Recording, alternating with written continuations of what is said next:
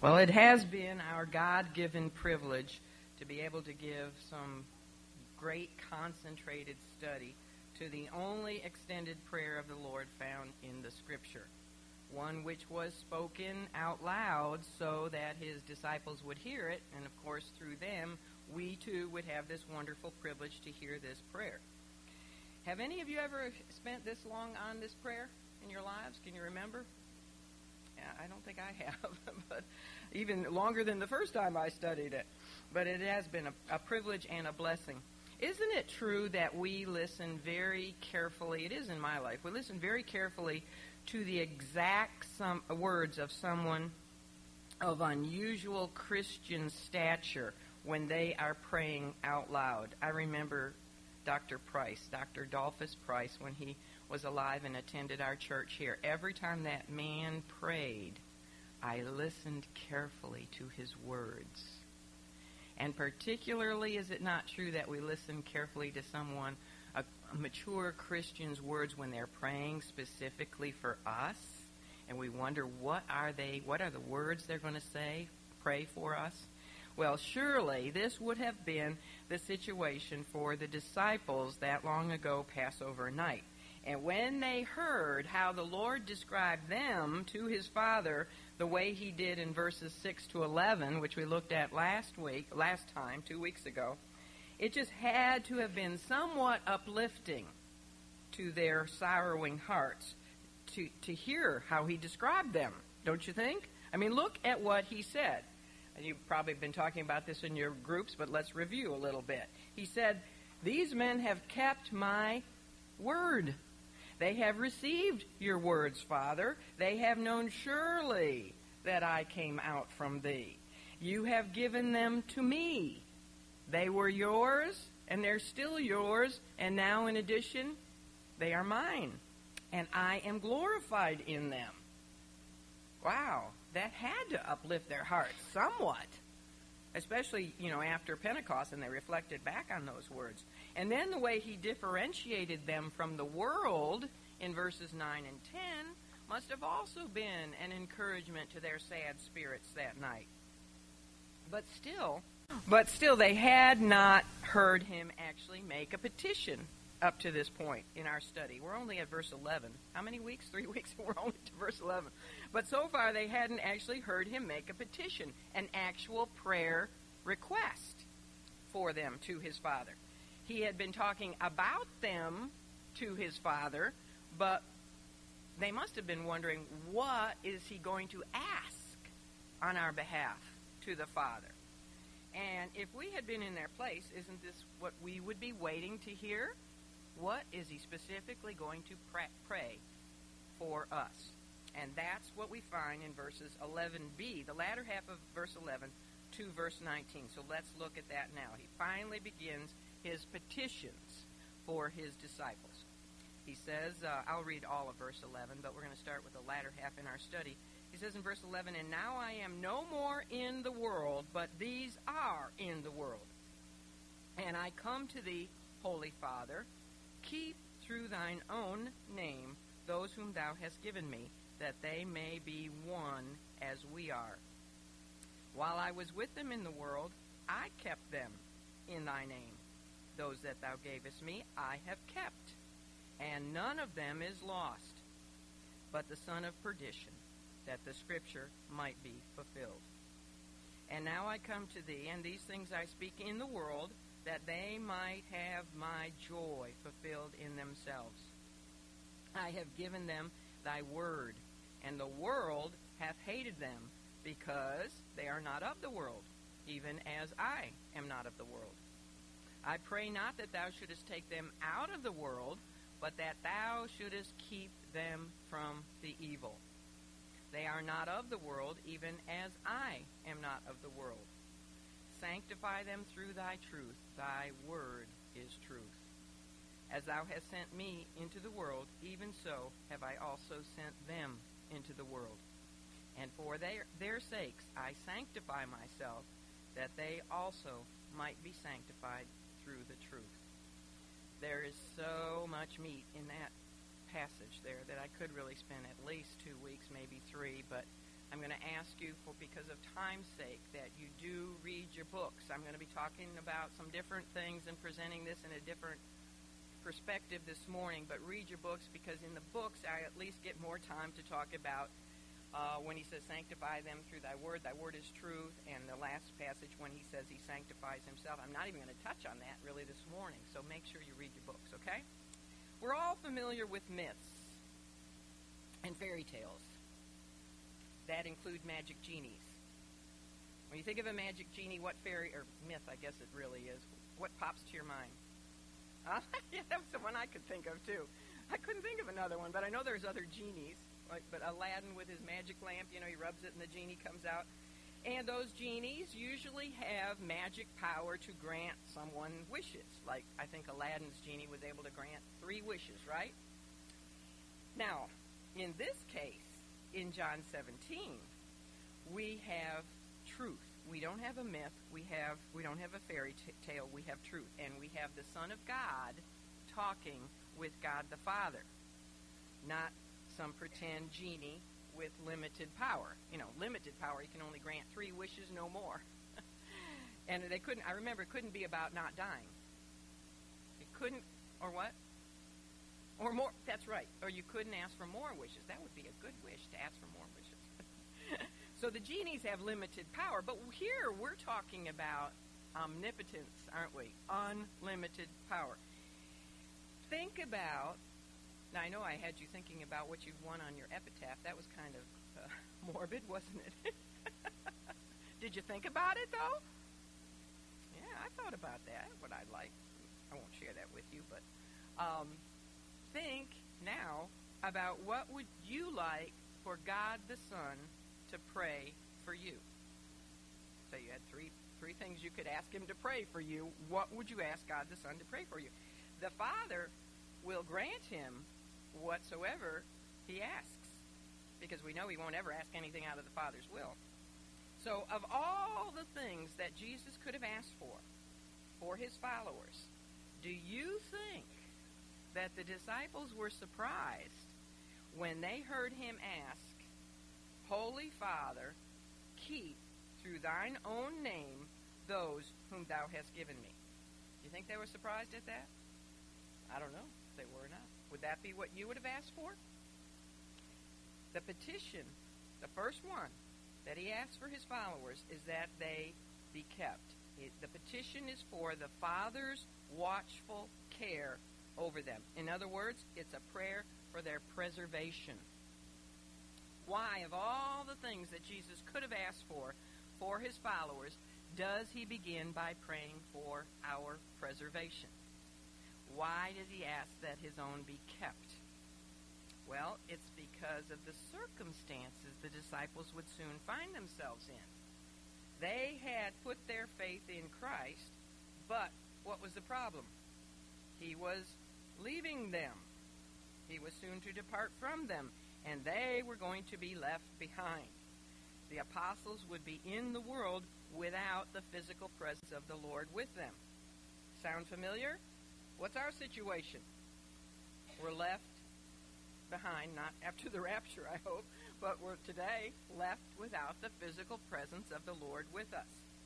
Now, do you remember the last time the Lord had used the word world? It was in the very last verse of his farewell discourse. Look at John 16:33. It wasn't that long before this prayer, when he had said to his men, in the world ye shall have what? Tribulation. And the literal meaning of that Greek word, which is translated tribulation, the literal meaning is pressure. So, think about this. The summary word that Jesus used, succinctly put in one word, the word Jesus used for the effect of the world upon believers is the word pressure. Pressure. And isn't that appropriate? Very appropriate. Don't we, as Christians, feel pressure constantly from the world? Don't we feel the pressure to be silent when we know we should speak out on behalf of the Lord? Don't we feel the pressure to give in to the world's pressure, peer pressure? Don't we feel the pressure to compromise with the world's values and lifestyles? Don't we feel the pressure to be that we are misunderstood so often by those we care about the most? That we're often misjudged because of our faith? Have you ever felt the pressure just to be quiet in order to avoid confrontation with family members, like at Thanksgiving? I remember that pressure very well. There's surely all the added pressure, too, of the world's seductions and the lusts of the world and the temptations of the world. The pressure to try to live godly in an ungodly world. And these pressures are with us all week long, aren't they? Day after day. So the Lord says to his Father, these are in the world. Now keep them in and through this pressurized situation. You ever use a pressure cooker? When I was studying this lesson, I kept thinking of my pressure cooker. I thought, we're in a pressure cooker in this world. He says, keep them in and through this pressure cooker in which they are constantly threatened in so many different ways. He's asking that we be preserved, that we be sustained in the pressure. Notice he doesn't ask that we be delivered from the pressure, does he? He doesn't ask that. Look at verse 15. He says, I pray not that thou shouldest take them out of the world. If he had prayed for us to be delivered from this world, what would have happened? We would be immediately released from the world's pressure at the time of our salvation, or immediately thereafter. As soon as we felt the first pressure after our new life in Christ, we'd be removed.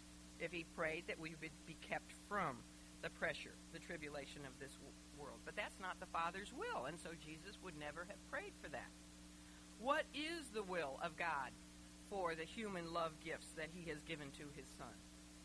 It is that we live day by day with the sense of being pressured in an environment where we don't fit in. Why? Why do we have to live day by day in a pressure cooker? Well, it's because we have a mission to fulfill in this world, don't we?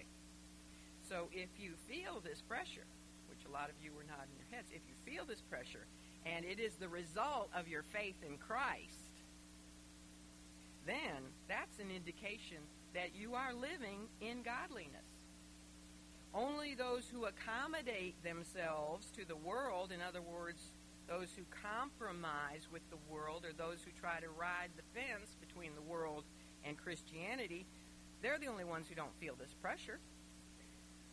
There are ways to avoid the world's pressure as a Christian, but not if you live godly in Christ Jesus. What's it say? Yea, and all that will live godly in Christ Jesus shall suffer persecution. They'll feel the pressure. So the Lord in general is praying that we be sustained through the pressure, not delivered from it. But notice that he didn't end his petition with just a request for our preservation. What does he go on to say in verse 11? At the very end of the verse, he says, he wants us kept that we may be, say it, one, and then he adds this, as we are. Who's he talking to? His Father. He's praying that we would be one as he is one with his Father. The Lord's concern is that we be preserved, we be sustained in the pressure of the world unto an ultimate unity. What kind of unity? It's really a supernatural unity. One that can only be paralleled to the unity that exists between the members of the Godhead. I mean, that's amazing unity. Can the members of the Godhead ever be separated from one another? Can they ever be in disharmony with one another? No. I mean, that's supernatural unity. That's a unity that nothing at all can break apart. So Jesus asks his Father to keep the apostles and also to keep all his followers, which includes you and I, so that all of the Father's love gifts to his Son may have the kind of preserved unity known by the Godhead, that they may be one as we are. Nothing can break up all of the compound love gifts. All of us are love gifts. I hope if you're truly saved, we're all love gifts from the Father to the Son. Nothing can break up our compound unity. And that sounds incredible, especially when you think of Christians and divisions and all that. But are Jesus' prayers answered? Always. So there is this supernatural unity among true believers. There is. We have proof of it in this room. Even though we might be diversified in little minor points, the main thing is we're unified in Christ if we're part of his body. And this shouldn't really surprise us. This sounds amazing, but it shouldn't surprise us because it's really the teaching throughout the New Testament. In John 10, for example, the Lord talked about gathering his sheep into a flock, and that flock must be preserved whole. In the book of Ephesians, the Apostle Paul talks about what God is doing in the church for his own glory. He is creating a body for his Son. His Son is the head. He's creating a body. He's creating a bride for his Son. And every member of that body must be present and working. Can you imagine God presenting his Son with a bride who was missing her heart or her arm or even a finger, a toe? God would never present an imperfect gift to his Son. We learn that God is building a temple for his Spirit, and every single stone must be in place. What are we called? Living stones. Just one missing stone would cause the whole temple to collapse. So Christ's petition here is in keeping with the ultimate objective of God, which is that there be a comprehensive unity of all believers with nothing lost. Nothing lost. And realizing this objective of God should really give us insight into what God would regard as one of the greatest dangers to his ultimate purposes. And that danger is really twofold. Number one part of that danger is that some of his Son's followers, those he gave to his Son as love gifts, that some of them might be ultimately lost. You know, that having begun, they would be so pressured or so allured and seduced by this world that ultimately some of them would fall away and be eternally lost. The second part of that danger that would be in God's heart is that the world's pressures would so scatter and divide whole sections of his flock from other sections that the body would be broken into pieces, and there would be no unified body and no completed temple. So the Lord prays against this very danger. We're going to get to this subject again if you're feeling a little lost, but we'll get to it in more detail in verses 21 to 23. But the Lord prays against that danger when he says that they may all be perfect in one. That is the ultimate objective, that none of his followers be lost, and that as a unit we not be divided from one another and scattered in all kinds of directions. And I know you're all thinking about the church and how it's so divided and all these denominations and everything. We'll get more to that in, I guess, maybe next week. I don't know. I'll have to see where the Lord leads me. But we'll get to it eventually. But he's talking about a different kind of unity here. He's talking about a unity of spirit, okay, in Christ. Now, it would be a marvelous thing, wouldn't it, if all of the ransomed church of God would be brought safely home to sin no more. Wouldn't that be a marvelous thing? All the ransomed church of God be brought home to sin no more. Is that going to happen? Yes, it's going to happen. His prayers are always answered. And that is, now think about this. These are difficult lessons, I know. But that is what it would take, you see, for every born-again believer, every member of the church, that they would get safely home to heaven. That is what it would take for the Son of God ultimately to be glorified. that not one love gift given to him by his Father would be lost, and all of them together as a working, God-honoring, unified body, bride, as a temple with every stone in place, would glorify the Father for what he has done through his Son in the church. Think this through again. Put on your thinking caps. Would not there be a blemish in the perfect work of Christ if he had lost some of his love gifts given to him by his Father? What if for every 99 sheep he lost one? Out of every 100, he lost one to the wolves. Would that present us with the confidence of having a perfect good shepherd? Would you have confidence in a shepherd that lost one out of every 100? Oh, no, because that could be me. What if that was me? That's why he goes out to find even the one that has strayed.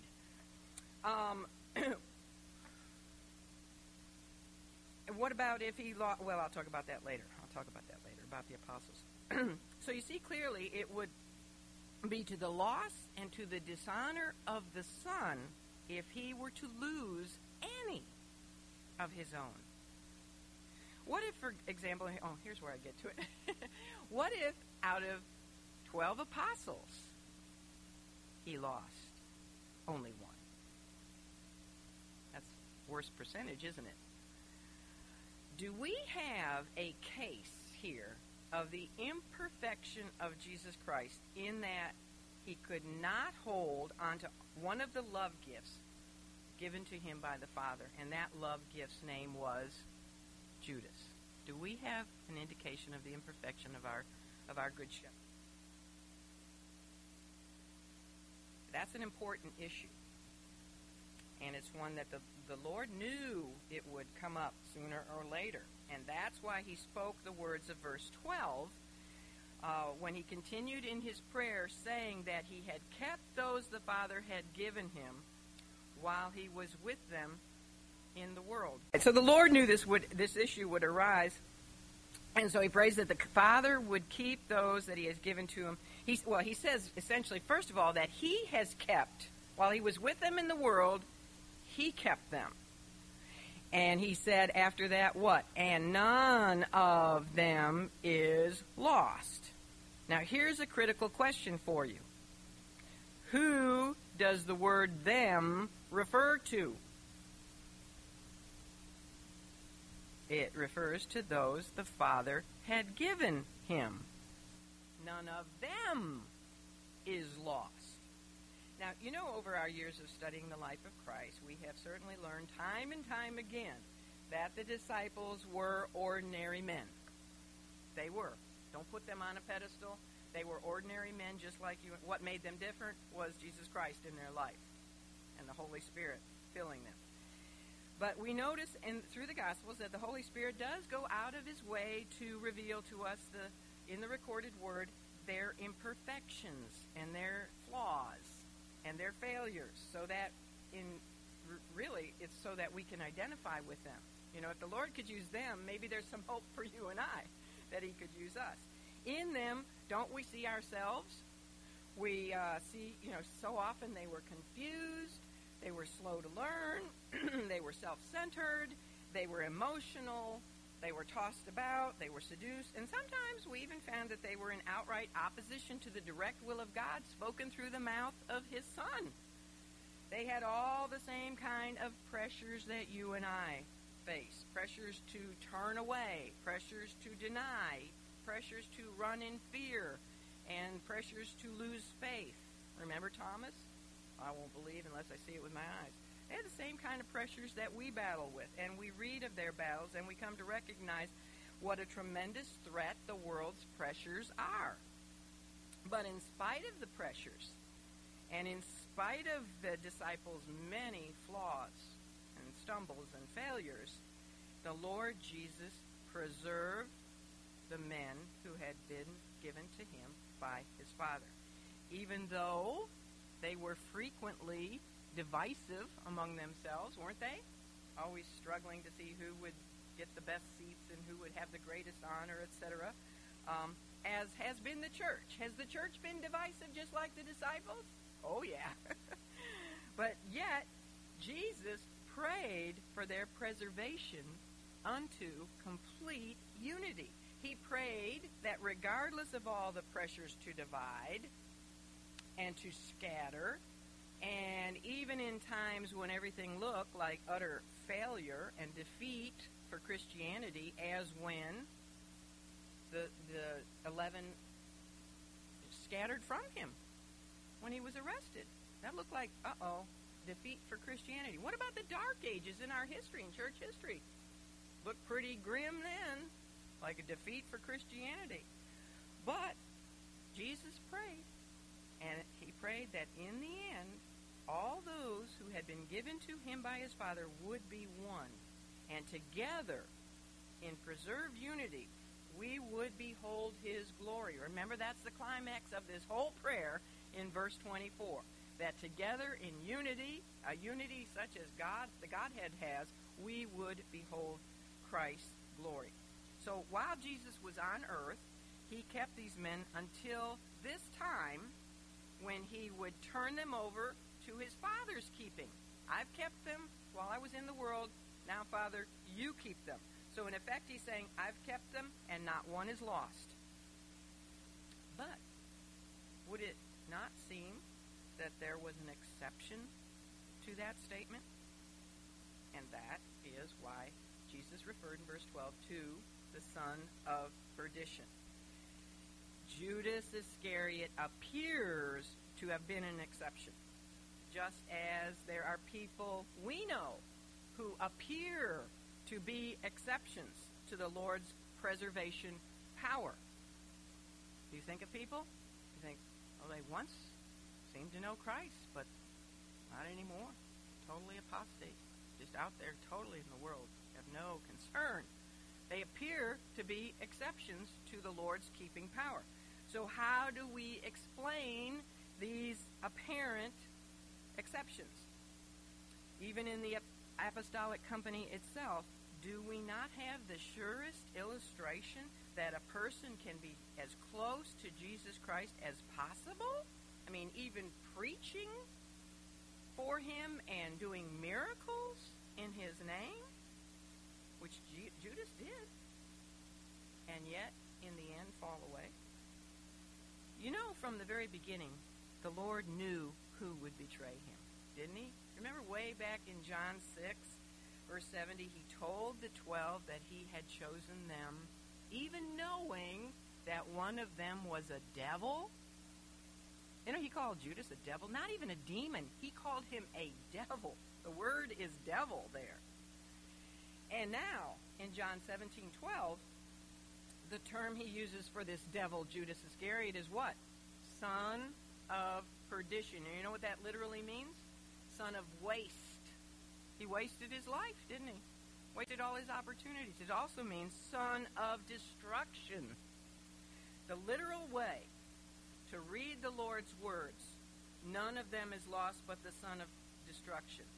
I mean, if you read it like that, you could have doubts. You know, none of them is lost but the son of destruction.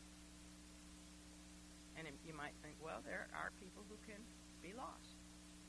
Of course, the them is referring to those the Father gave him. But here's the correct, literal way that we need to read that verse. None of them, your love gifts, is lost. And you could almost put a period there. But the son of destruction is lost. That's the proper way to read it. Jesus is praying for the men God gave him. None of them is lost, but Judas is lost. And thus, according to God's providence, Scripture is fulfilled. What Scripture is he talking about there? Psalm 41:9, where it predicted that the coming Messiah would be betrayed by one of his own familiar friends who would lift up his heel against him. So the Lord, in his prayer, was speaking of Judas in completely different terms than he was speaking of the other disciples. None is lost except the one whose nature it was to be a son of waste, a son of destruction. You know what's interesting is to find that in 2 Thessalonians 2:13, or excuse me, 2:3, the coming man of sin, known as the Antichrist, is called the exact same thing. In 2 Thessalonians 2:3, the Antichrist is also called the son of perdition. It makes you wonder if he might initially also, like Judas, be associated with God's people, and maybe even preach, and maybe even work wonders and miraculous things. Oh, he will. We do know that, don't we? Because the Scripture says he will. It's interesting to think about that. The bottom line in mentioning all of this is that Judas was no exception, okay? There were no exceptions to Jesus' preservation of his own while he was on earth, just as there will be no exceptions to the Father's preservation of all those he has given to his Son. So what distinguished Judas from, let's say, Peter? Let's use Peter as a representative of all true believers, okay? What distinguished Judas from Peter? What ultimately kept Peter from falling like Judas fell? Do you remember when the Lord said to Peter, and actually this was on this very same night as his high priestly prayer, just a few hours earlier, do you remember when Jesus said to Peter that Satan had desired to have him and to do what to him? Sift him like wheat. But what? Aren't you glad he said that but? But I have prayed for thee that thy faith fail not. And here again we note that the Lord did not pray that Peter wouldn't be pressured by the evil one, by the world. He didn't pray that he wouldn't be sifted. He doesn't pray for our protection either from those kinds of things. But what does he pray for?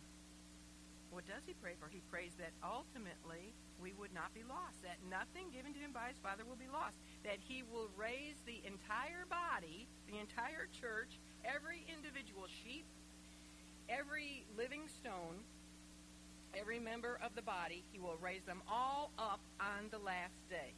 Look at John 6:39. Just go back a few chapters. John 6:39. I want you to see this with your own eyes. Of course, this is a familiar verse, so you all know it already, but just look at it. This is Jesus speaking here in John 6. He says, and John 6:39, and this is the Father's will, which hath sent me, that of all which he hath given me, I should lose one, two, nothing, but should raise it up against at the last day. Don't fear the grave. He's talking about beyond the grave, beyond the tomb. He's preserved it so that all of us together corporately are going to be raised at the last day. What could be a better wish to make of the eternal God than that your faith would never, ever fail, so that you will indeed be raised up on the last day? Have you had 3 wishes? That should be one of them. I don't ever want my faith to fail. Pray for my faith, Lord, that it will not fail. Guess what? He is praying for that. This is his intercessory prayer. He's already praying for that. We have it right here. So your wish has been granted. You don't need a lamp to rub. We have a holy God, a wonderful, compassionate, loving, caring, preserving God, not some make-believe genie. If you have given your heart to the Lord Jesus, he has prayed for you. He's your intercessory high priest, and he continues to pray that your faith will not fail. So it won't.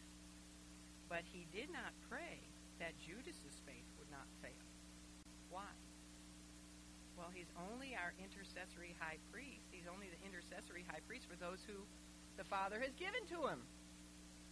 Those who have put their faith in him. Guess what? He couldn't pray that Judas's faith wouldn't fail because Judas never had true saving faith. So he couldn't pray for him in that way. Now let me ask you another question. I'm always full of questions. If Jesus did not intercede for his people, would we ultimately be preserved? What do you think? What do you think? What did he say to Peter? Peter representing all of us. Satan hath desired to have you. But the only hope for Peter was what? That Jesus prayed for him. But I have prayed for thee that thy faith fail not. How about Hebrews 7:25? He, speaking of Christ, is able to save them to the uttermost that come to God by him, seeing that he ever liveth to make intercession for them. I think from those verses we can conclude that no one would ever be preserved through all the immense pressures of this world to deny Christ. We have pressures to deny him, like Peter did, to abandon our faith, to utterly let go of our profession and become a casualty. None of us would ever be preserved from all that if Jesus did not intercede for us. It says that he ever liveth to make intercession for us. I wonder if he intercedes for us throughout all of eternity. That's what it says, right? He ever liveth. I don't know. But that is why he prayed. No one would ever be preserved if he didn't intercede for us. Some call our eternal security the preservation of the saints. But you know what it really is? It's the preservation of the Savior, isn't it? He's the one who preserves us. His hold upon us is what we rely on today, tomorrow, and always. Those that thou gavest me I have kept, and none of them is lost. And any apparent exceptions to that truth, like Judas, are never really born of God in the first place. They went out from us. Why? 1 John? Because they were never really of us to begin with. Now, does hearing that give you joy? It should, if you're really a true believer. That hearing that should give you joy. It absolutely should. The Lord Jesus did not save us and then leave us in this world so that we could be miserable.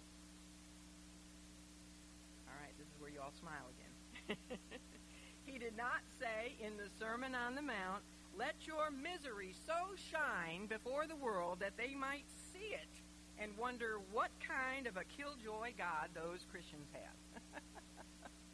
Some people act like that, don't they? They say, oh, if that's a Christian, I don't want to have anything to do with it. They're always down in the mouth and unhappy, and let your light so shine. You know, he wants us to be joyful. He gave his life so that his joy might be fulfilled in us. Look at verse 13. He wants us to have joy even in the midst of an evil world that hates us, doesn't understand us, misjudges us, and all the rest. He wants his joy fulfilled in his people. And do you know the type of joy that his joy was? He says that he wants his joy. I don't just want my joy. Don't you want his joy? My joy is superficial. It goes up and down like a roller coaster sometimes. I want his joy. You know what kind of joy his joy is? His joy is the joy of fellowship with God. Although he was a man of sorrows, and he was well acquainted with grief, and all the hatred of the world, and the pressures of the world, and the misunderstanding, and all the rest of it, even though all of that was true for him, yet the joy of the Lord was his strength. Nehemiah 8:10. Christ's joy, the joy he wants you and I to have, is in fully knowing the care and the love of the Father for him. Do you know that care and love? If you do, if you're secure in that, you can have joy, even in the midst of pressure. Well, this was a very sad night for the apostles. So far, it was very sad. But guess what? Bad news. It was going to get even worse. It was going to even get a whole lot sadder for them before it was all over. But the Lord wanted them to know that joy cometh in the morning. Actually, joy would come Sunday morning. All throughout his final words to them, and if you look back through the last discourse he gave to them, you'll find that over and over again he told them that they could have joy unspeakable and full of glory, even in the midst of the worst that the world could throw at them, which they hadn't really seen yet. You know, he's been protecting them from the world. The world has hated him, but he's been protecting them. Even when they come to arrest him in Gethsemane, what does he do? He says, you know, who do you come to arrest? And they say, Jesus. And then he says, well, let them go then. He's protecting them. So they haven't really seen the hatred of the world yet. They will. But throughout this chapter, he's telling them, when it comes, and it's going to come, you can even have joy. He says in chapter 14, he told them, to begin with, if they really loved him, they could rejoice because he was returning to his Father. John 14:28. He told them in chapter 15, after speaking to them about abiding in him as the true vine, he said, these things I have spoken unto you, that my joy might remain in you, and that your joy might be full. Then in chapter 16, he told them that their sorrow would be turned to joy. Remember the illustration of a woman giving birth? Just as when she gives birth to that child, then she has the joy, the sorrow is over with. He told them that their hearts would rejoice with a joy no man could ever take from them. And he said that if they prayed in his name, their prayers would be answered and their joy would be full. That was in verse 24. He also said in the very last verse of his farewell discourse that they could be of good cheer. What's that if not joy? Because he had overcome the world. And in him we too can be overcomers. And now, wouldn't you know, for the seventh and final time, in his last words to them before the cross, he tells his men via this prayer to his Father that they might have his joy. He said all these things in this prayer so that they would hear them and have his joy fulfilled in themselves. So go back and look. 7 times he talks about them having his joy. Isn't that amazing? Well, then in verses 14 to 16, there is a repetition of his prayer for preservation. But this time, he expands on it. He gives it in a little more full terms. Back in verse 11, he had said, I am no more in the world, but these are in the world. And now look at verse 14. He expands on that by saying, they are not only left in the world after his departure, but the world is going to hate them because they are not of the world. Now there are 2 main matters presented about the believer's circumstances in verse 14. Number 1, they are the recipients of God's word. Look at verse 14. The first part, he says, I have given them thy word. So first thing presented to us about followers of Christ is that they are the recipients of God's word. What's the second thing? They are the objects of the world's hatred. And guess what? Those 2 things go inseparably together in the lives of believers. We're recipients of the word, and because we are recipients of the world hates us. Now, it's important that the Lord described his men here as those to whom he had given God's word. Think about this. He could have said, these are the men who have given up everything, Father, to follow me. And now the world is going to hate them. So, Father, keep them. Please, keep them. These guys have given up all. He could have said, these are my disciples and my friends. So, Father, keep them. Or he could have said, these are those who have taken up their cross to follow me. But the Lord here, he doesn't talk to his Father in terms of what his followers have done. Here, he talks in terms of what he has done. And what did he do? He gave them God's word. You see, by stating it that way, he purposely states it that way. By putting it like that, he is putting the responsibility for the circumstances these men would soon find themselves in, the world hating them. He's putting that responsibility to care for them, to keep them, on him and his Father. Why? Because it's his fault, you could say, in effect. It's Father's fault and his fault for giving them the Word. Because they gave them the Word of God, the world hates them. So putting it that way puts the responsibility to keep them and care for them on himself. You get it? I like this, even if you don't. I told you. I mean, it'll be easy once we get out of this high priestly prayer, but this is all deep stuff here, deep doctrine. Now, why would these same men soon to be meeting in secrecy behind closed doors for fear of... Why would they soon be meeting like that? Why would every one of them face persecution from the world? And all of them, except John, even be killed for their faith. Killed. We're talking about killed. Crucified. Awful things they did to these men. Why would every single one of them really suffer for their faith? The whole reason is simply because they had been given the Word of God from the mouth of the Son of God. And they received it. They believed it. And that changed everything for them. It sure changed my life back in 1972 when someone for the first time presented me with the Word of God. Nothing has ever been the same since. You know, if think about it, if God, the Son, hadn't given these men the Word of God, otherwise, you know what, this very night might have found them sleeping somewhere on the hillside of the city of Jerusalem, out under the stars, very peacefully. You know, it's the middle of the night now. I don't know, 2 or 3 o'clock in the morning, whatever it might be. They would have been sleeping peacefully outside of the city of Jerusalem, as all the other Galilean Passover pilgrims would have been somewhere if they hadn't received the Word of God. The thing that made the difference for them is that Jesus had chosen to give them God's Word. And the same is true for you and I. Where would you be this morning if the Word of God hadn't been given to you sometime in your life? Would you be here in this kind of hot room listening to me ramble on and on about things that confuse you? And would you? Or would you be out raking your leaves, picking up pine cones, with your children, tending to your children, you know, playing golf? Maybe you'd be dead by now.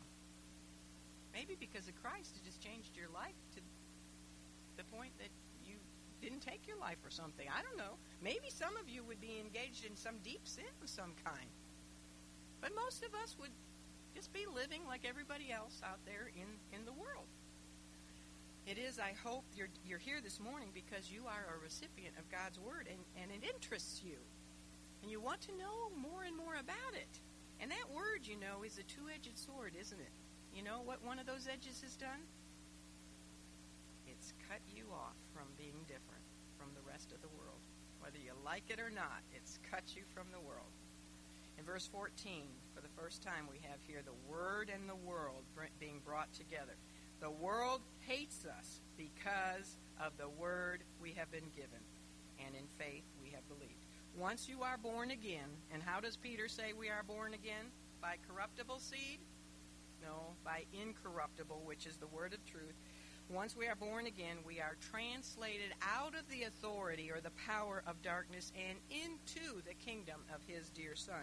Recipients of the Word become objects of the world's hatred because we are no longer of the world as Jesus is not of the world.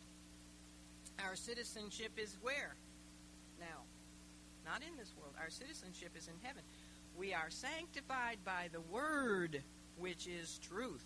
We are set apart for His service and for His glory. Now look at verse 15. Our human reasoning might think, well, since the pressures and the hatred and the evil is so great in this world, then why doesn't the Lord just take us from the world as soon as we are saved? We talked about that earlier. Have you ever prayed? And I'm sure somebody in here has, because I can think of a time when I did. Have you ever prayed, Lord, just take me out of here? I don't care, just do it now. I just want to be out of here. And, you know, you're not talking about the rapture, although that would be nice, right? But you're just saying, Lord, I just want to be home with you. Do you know that there were 4 men in the Scripture who prayed that? And they were all godly men. Anybody? I'm just going to let you have a guess. Anybody remember who some of those might have been? It'd be great if you know all 4 of them. Who were some of the men that prayed that the Lord would just take them? Elijah was one, for fear of Jezebel. Job. very good, Job. He said, it would have been better if I hadn't even been born. Lord, just take me. So we got Elijah and Job. Jonah. Who said that? Very good. Got some good students. Jonah did. Jonah prayed that. They didn't want those sorry Ninevites saved. I think it was out under the juniper tree, wasn't it? That he prayed that, Lord, just take me. Who else? One more. One you'd never think of.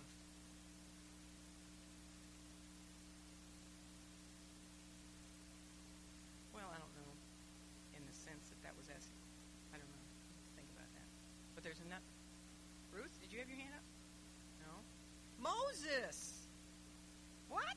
Moses was so sick and tired of all those complaints he was getting in the wilderness. So that's in, let me see, I got the verse. Numbers 11:15.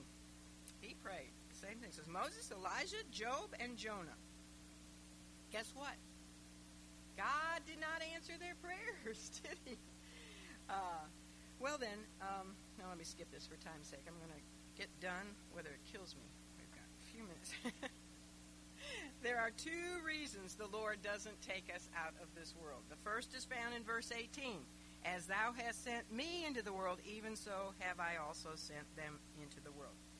As the Father had a mission for his Son, the Son has a mission for us. We are to let our light so shine before this world that they might see our good works and do what? Glorify us? No, glorify our Father which is in heaven.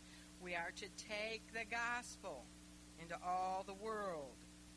And now the disciples, you see, are hearing these words about being sent into the world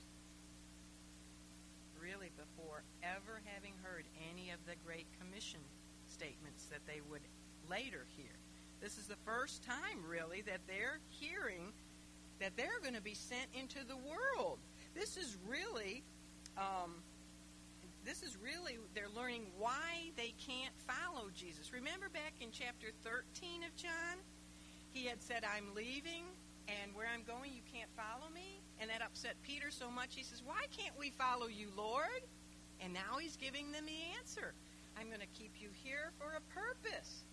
You have a mission. You're to go out into the world. Now, they haven't heard the Great Commission's statements of Matthew 28, 19 and 20, Luke 24, 47, Mark 16, 15, Acts 1, 8. They haven't heard any of those yet. So here now, for the first time, they're hearing that they have an assignment that must be fulfilled first before they can then follow him to the Father.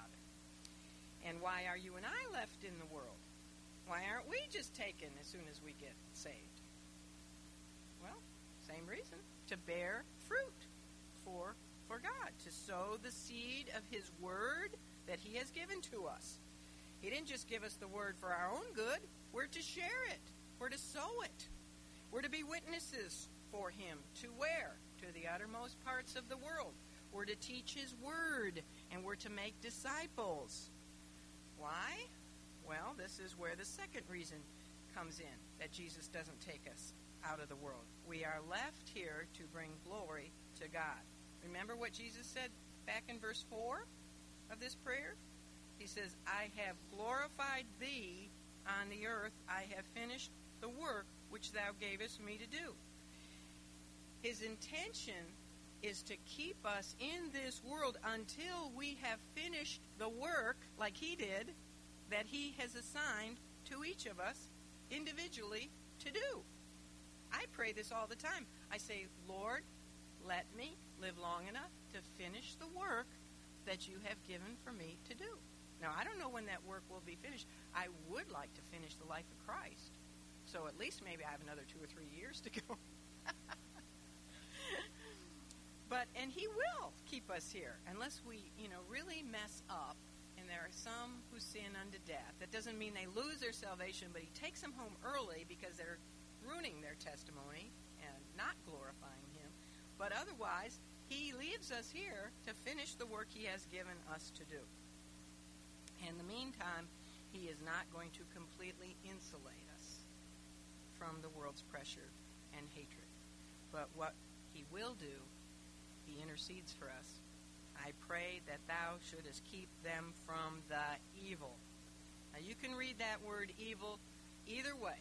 You can read it to keep us from evil in general or to keep us from the evil one.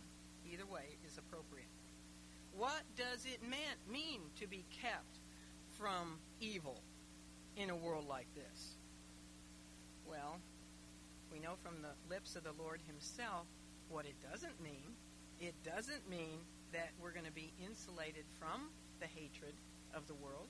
He even told his men earlier that they would suffer persecution, they'd be desynagogued, they'd be imprisoned, and some of them would even lose their lives. So that doesn't mean to be kept from evil means that you're going to have your life spared or be insulated from all the misunderstanding of this cruel world. Nor does it mean necessarily that our unsaved family members will ever change their attitude toward us. No guarantee on that. It doesn't mean automatic immunity from sickness and harm. Does it? I mean, that's the wealth, health, prosperity gospel, but it's not biblical. It doesn't even mean we'll be protected from martyrdom. There are going to be casualties. After all, why would we expect any less? This is a war, and we are battling against evil and the evil one, and there will be casualties. Like that Iranian pastor. I hope the Lord, I don't know, I haven't heard the latest on him.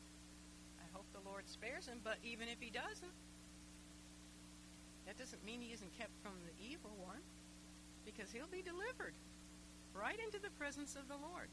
Being kept from the evil means that in Christ, the evil one has no power over us. Greater is he who is in us than he who is in the world. Even if we should be killed for our faith, and if the Lord tarries, it could come to that, the way things are going. Even if we were killed for our faith, we would be more than overcomers, more than conquerors. We would be overcomers. We have eternal life, and even in our physical lives, we are preserved by Almighty God until the second before Jesus calls us to be in his presence. You know, until Jesus calls you home, you are utterly invincible. The evil one has no power over you at all to take your life until the Lord calls you home. Think of that. You're invincible until that moment. Of course, we don't know when that moment might be. To be kept from the evil is to know that in spite of the constant temptation to fall, in spite of the world's hatred and misunderstanding, none of us who are truly born again, love gifts from the Father to the Son, will ever finally, ultimately fall. None of us. Our faith will not fail. And our individual bodies will one day be raised up together in one complete, unified body to behold the awesome wonder of the glory of our beloved bridegroom. And that is the Lord's keeping power.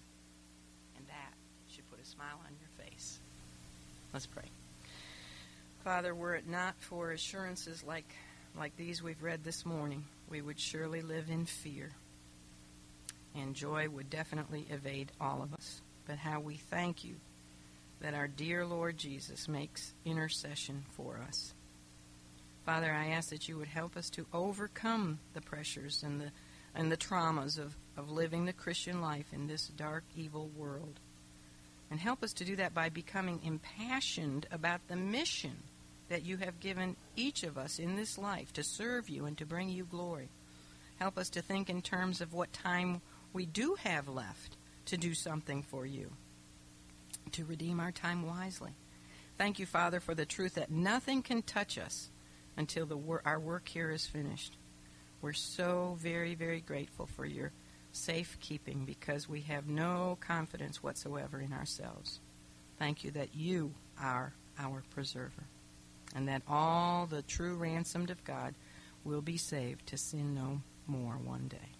We love you, Jesus. I ask that you would watch over every woman. Do, again, keep her from the evil of this world and bring us back safely next week, for we pray, Jesus, in your name. Amen.